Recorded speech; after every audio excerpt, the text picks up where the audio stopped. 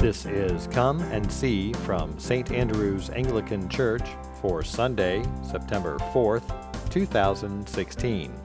The Gospel is taken from the book of Luke, chapter 14, verses 25 through 33. The message is by Father Ron Baird. The Gospel lesson has this really startling phrase. But to understand it, you have to go back to the very first sentence of that, which is it says, there were large crowds following him. Now that's really significant because you can imagine what the disciples think about this. You know, it started off with Jesus just gathering the 12, and now they've got large crowds, and wherever he goes, they follow him. They're probably saying, Jesus, we made it. We're the hit. Look at all the people. Everybody's coming after us. How wonderful all this is. We're a success. And you can almost see Jesus say, watch this. And he turns to the crowd and says, if you do not hate your mother and brother and sister and father and children, you can't follow me. The crowd goes, do what? Hate my mother? Is he kidding me? The law says I'm supposed to honor my mother and father. What's he mean? And as you can see, the crowd starts to thin out and people go, and if that ain't enough, he says, and if you do not hate life itself, you cannot follow me. Some other people said, whoa. And then if all that wasn't enough, at the end he says, and if you do not give up all of your possessions, everything you own, you cannot follow me. How big the crowd do you think the crowd was then? It was probably pretty small. So what is he saying here? It seems so odd for Jesus to tell us that if you do not hate your mother and brother, father, sisters, children, that you can't follow me. It flies in the face of the Ten Commandments. This is the guy that tells us we're even supposed to love our enemies. So we're supposed to love our enemies and hate our mother? How does that work? Well, to understand this, you've got to realize what it is that he's really talking about here. And that's that it's not that we shouldn't love them the way God loves them. It's that we shouldn't love them the way the human beings tend to love people. When we, on Mother's Day, assuming your mother's still alive, who do you call? Your mother, right? That's what we do, that we are always possessive of our relationships. It's my mother and father, my kids. And if you don't believe that, what happens if your kids do something wrong?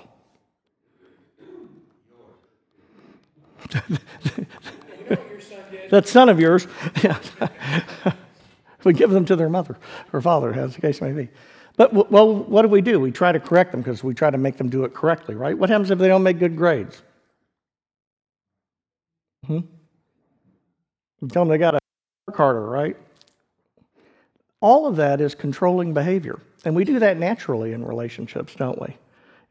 Anybody who's been married very long knows that it doesn't take very long before all those things that were so cute when you were dating now are just annoying. And why do they keep doing that? They never pick up after themselves. What's that all about? And so, over and over again, our relationships, we try to retrain people to get them to conform to what we know is right. The only person I know that's been successful at that is Jan. And Zach told me once he does everything that Jan tells him to. But it's a controlling kind of thing. And what you need to realize is that is not the way God is. That is not what God's love is like. Did you ever think about the fact that God has no possessions whatsoever? Not a one. When you go home today, what will you go home in? Whose car? Yeah. When you go to your house, whose house will it be? It'll be my house. Yeah. Everything is about us. And that's really what Jesus is talking about when he says that we need to hate things and we need to hate relationships, is that we need to realize that we don't own them. That we are not in possession of those things. That in reality, even God, who creates it all, doesn't possess it. That's not the way he loves. He doesn't do things that way. Think about this. When God created the world, he managed to put air in the world so that every day you could breathe. What would it be like if God said, if you don't stop that, because you're not supposed to be doing it, no air for you 1 week? That would be bad, yeah.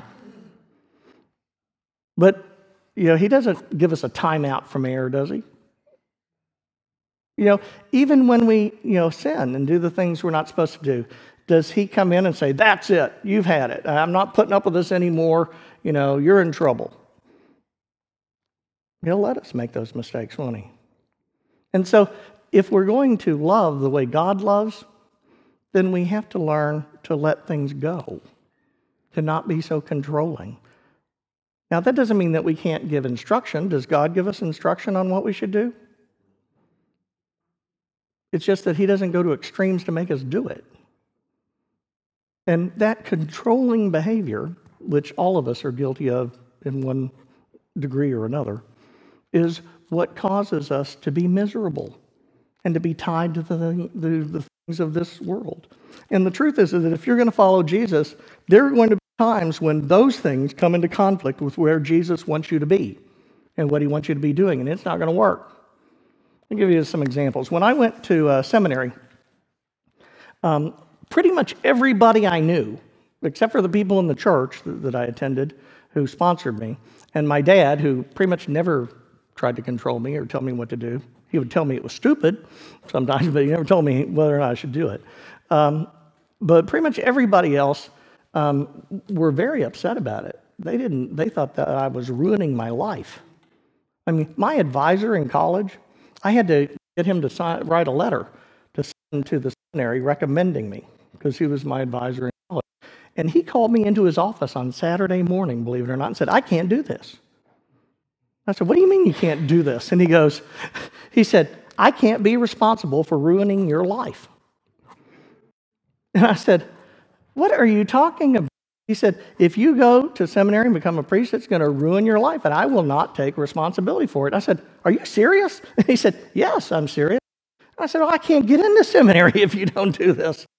And so he said, well, the only thing is you have to write a letter for me right now and sign it saying, not me responsible for how miserable I'm going to be.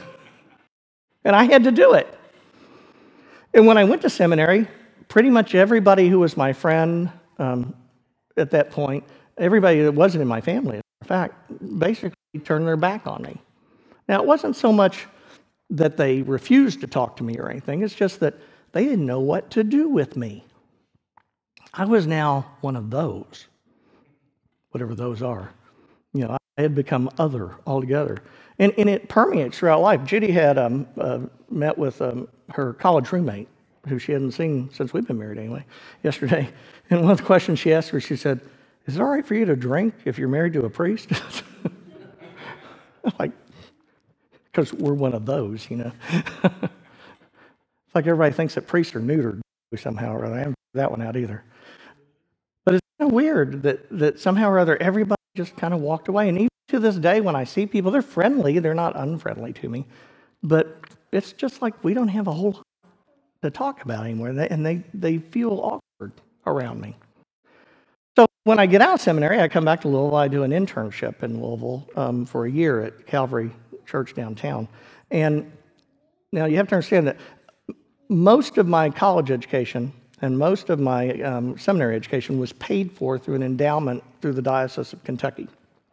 Well, when I was ordained to the priesthood, you had to have a call before you were ordained, and I was called by God to go to West Virginia, which, by the way, wasn't where I ever intended to go, but that was where God wanted me to go. And so I was planning my ordination, and I come to find out that a bunch of the clergy in the diocese felt that I was being disloyal to the diocese, and they organized a boycott of my ordination. And so there was not a big crowd there when I went, but that was the way it was. And even a few years back when I decided that I couldn't go down the path with the Episcopal Church anymore, and I said I need to go a different direction, then one of the things that's amazed me is that now I've been ordained at that time for 23 years as an Episcopal priest. And do you know how many people in the last year, how many Episcopal priests have called me in the last year? None. None of them talked to me. It's like I died and fell off because now I'm one of them, those people. Now, I don't begrudge them that. it's sad, but I don't begrudge them that, because the truth is that we have to follow Jesus wherever he calls us. And we have to realize that if we do that, there will be a cost. And it may be relationships, it may be financial, it may even ultimately be your life. But you have to decide what it is you're committing yourself to. Are you willing to follow Jesus as long as things are good? And I'm making good money and everything's wonderful? And all my relationships are happy? Or are you only willing to follow Jesus as long as it's that way, and if things get hard, I don't want to do that anymore? That's what Jesus is talking about when he says that you have to hate all of those things. Not that you have to, literally be actively hating them, but that you have to realize where they fit in the proportion of things. Because the truth is you can't love your mother and father and brothers and sisters and your children unless you follow God. Anything else will be simply human love that will be conditional and temporary and can fall away. And that happens all the time in the world. And like with your possessions, a lot of people go, wow, I have to give up all my possessions. I don't know if I can do that. Well, think about this for a moment. When you die, what are you going to do with all your stuff?